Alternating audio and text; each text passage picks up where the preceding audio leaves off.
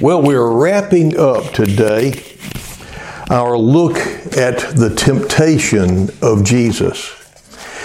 And it's so important that we understand what's going on here because as we have seen, we need to know how to handle the temptations that come our way. Now, the three temptations that Jesus was faced with in review are the lust of the flesh, the lust of the eye, and the pride of life. And these are the same temptations that we face today. Satan is not creative. Every temptation we face is going to fall into one of these three categories.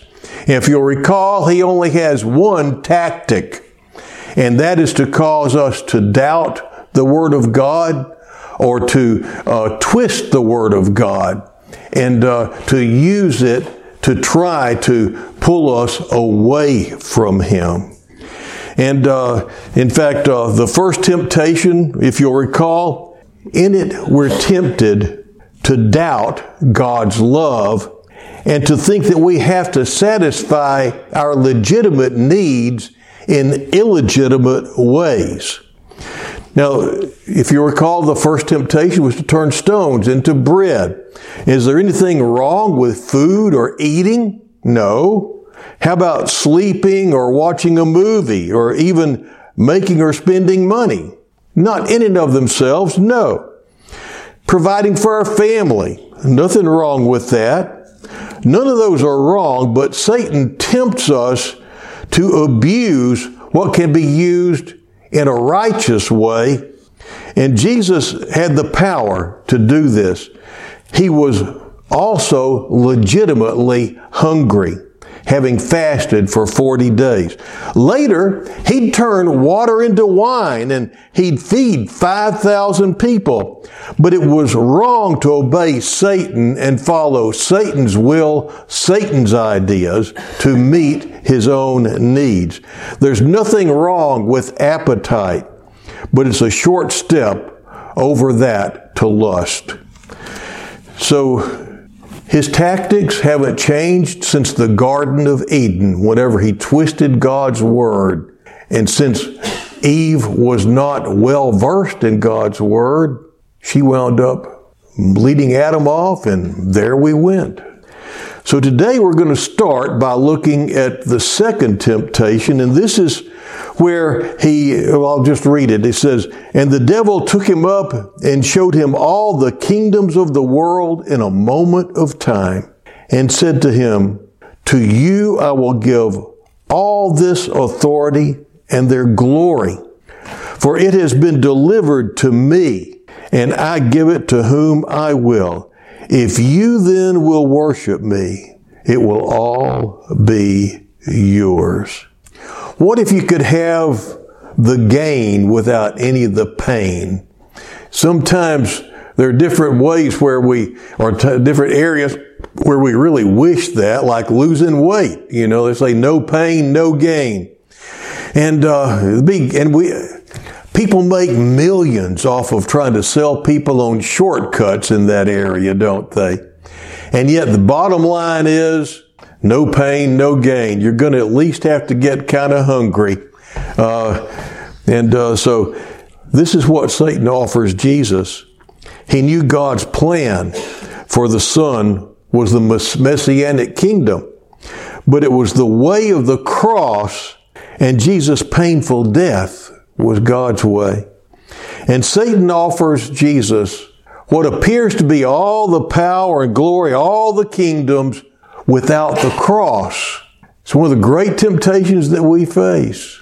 All the gain with no pain.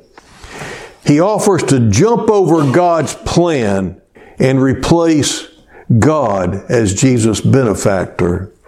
God had already promised to give all of the kingdoms of the world to the Son, but first the Son had to suffer and die, we see in the Old Testament.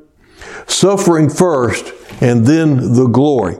Satan tempts Jesus to be a shortcut Savior, if you will. But the price is high.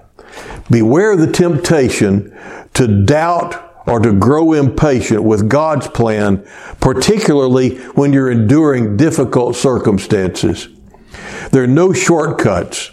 God's way and timing is the best way. But we're still tempted to take matters into our own hands to help God out or give in to instant gratification. The next time you see a report about the war in the Middle East, remember that Abraham took matters into his own hands because he doubted God and he grew impatient in waiting for God's plan. Satan tempts us to worship him. Satan loves worship. It was an illicit desire for worship that belongs to God that caused Satan's fall.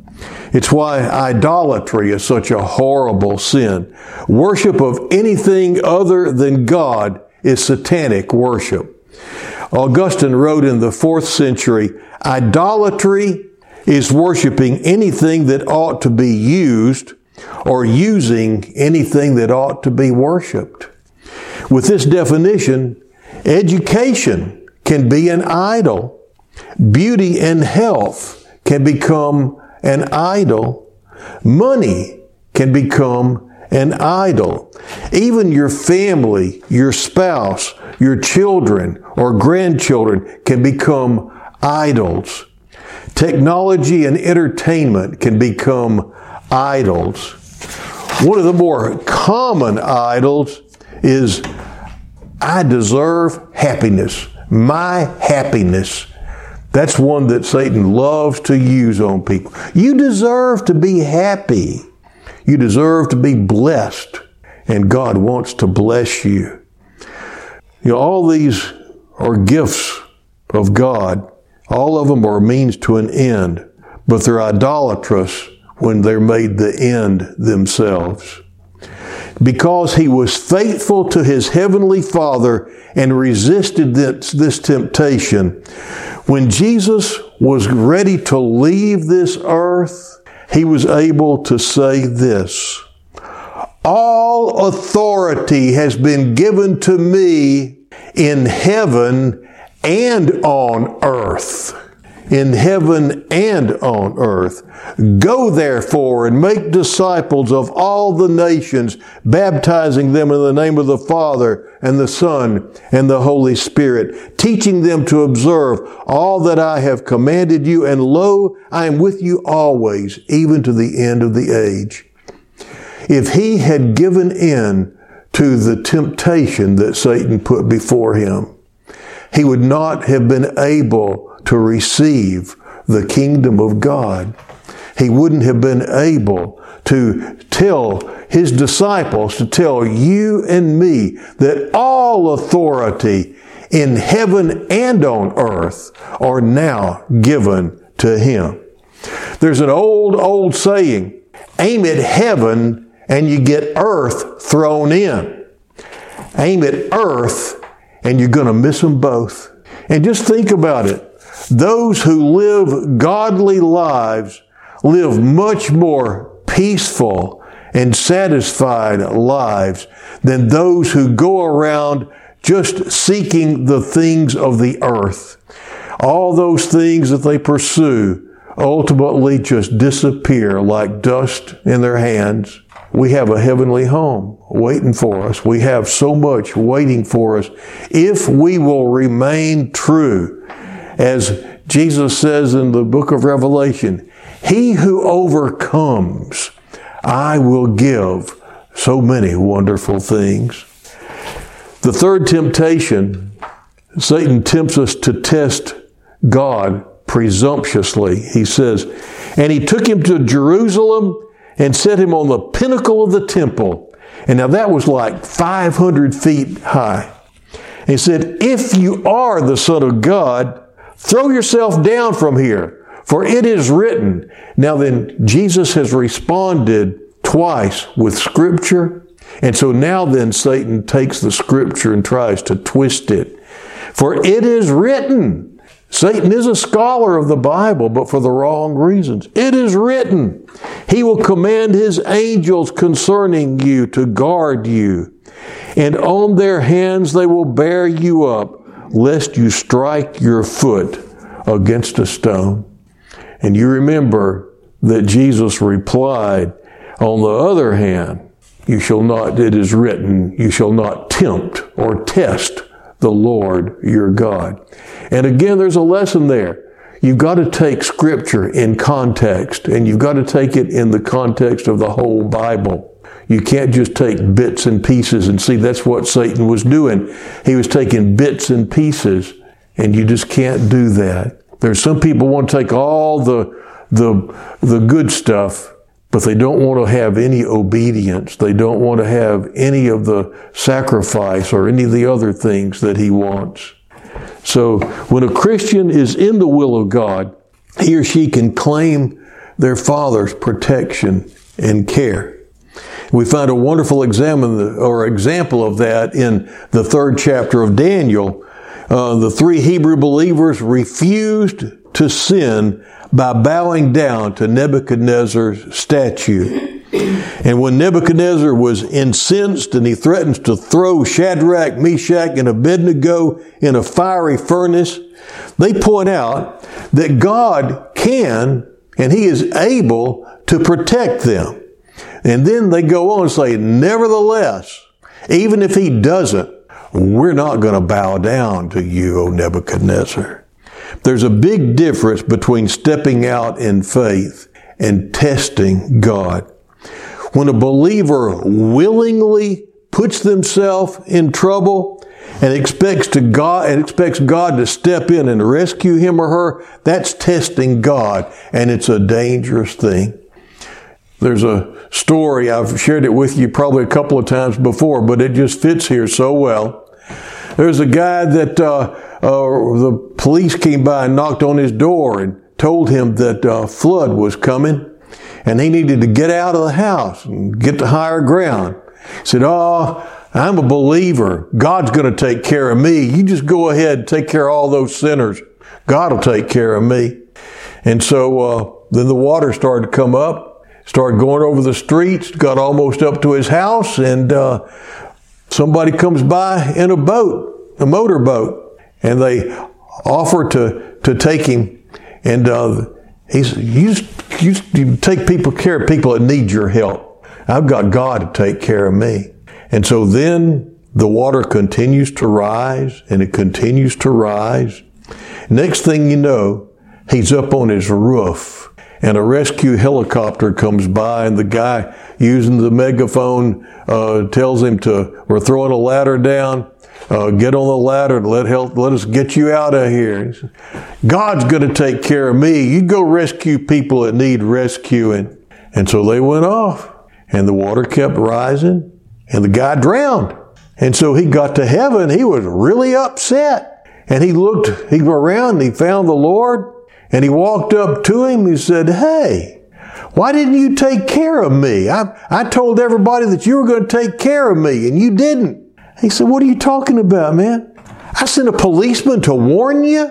I sent a boat to pick you up. I even sent a helicopter. What more did you want me to do? But you see, this is a great example of putting yourself in harm's way and not just using the resources that God has given you. You don't test the Lord. That's a great example of testing the Lord. Now, this temptation is probably the most dangerous one because it seemingly encourages people to exercise their faith in God, you see. But it really arrogantly and brazenly demands things of God, tries to manipulate God, turning him into some utilitarian genie who grants our every whim. One of the forms that this takes today, another aspect of this particular temptation, is pragmatism.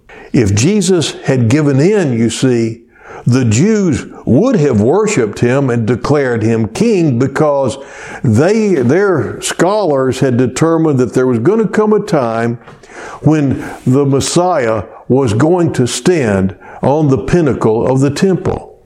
Well, Satan helped him fulfill that prophecy, didn't he? There Jesus is, standing on the pinnacle, just like they said that he would. But then he says, throw yourself down. That wasn't in the rabbinical writings, the throwing yourself down part. But if he threw himself 500 feet down and got up and dusted himself off, that would have gotten people's attention. And they would have worshiped him and made him king as their Messiah, their earthly Messiah. And the ends would have justified the means, is the temptation there. Short-circuiting things in order to get what you know God wants you to have. What's bad about that? The American church today, brothers and sisters in Christ, worships at the altar of pragmatism. The reasoning is, if it works, if it makes us big and successful, it must be of God. It's seen in programs, it's seen in music, it's seen in the watering down of God's message. We worship at the altar of success instead of at the feet of God. The end justifies the means. Satan loves to use this in the church. It's one of his greatest temptations to church folk. And I've seen Christian young people date an unbeliever, rationalizing that they're trying to win him to the Lord. It never works out that way. You lay down with dogs, you get up with fleas. Instead of winning them to the Lord, they get pulled away from the Lord. The end does not justify the means.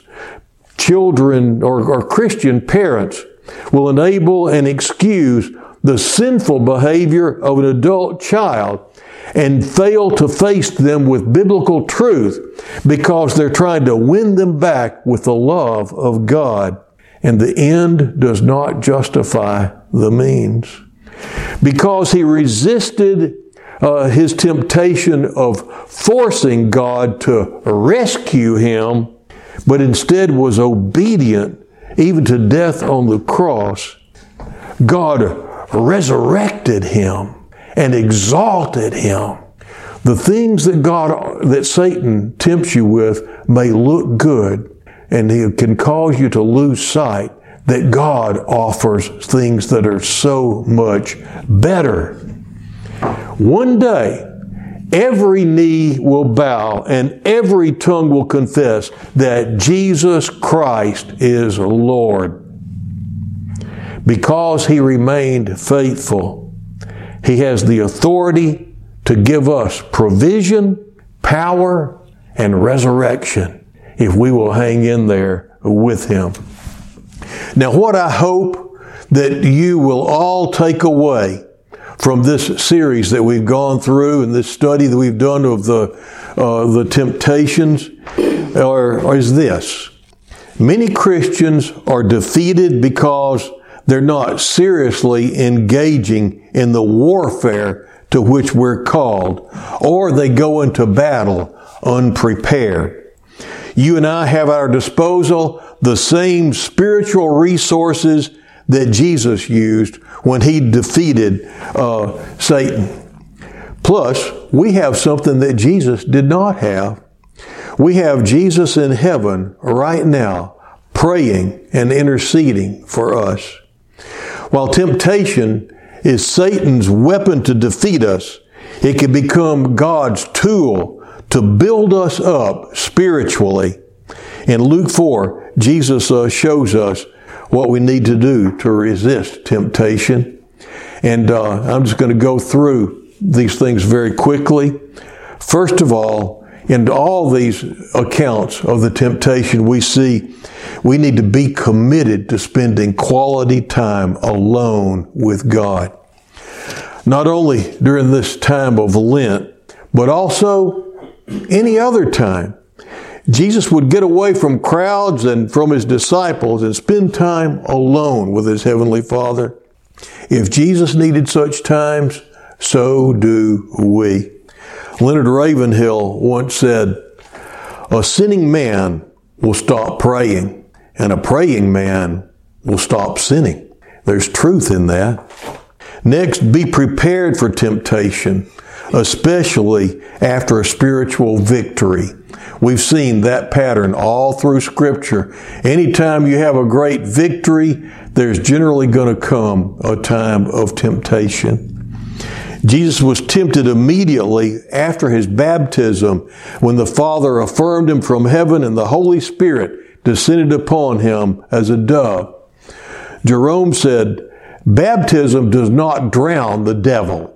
And that is so true, isn't it? John Wesley, he thought that he was dead to sin after he was saved. And then all of a sudden he realized it just got knocked out a bit, but then it revived. And he wasn't so happy about it anymore.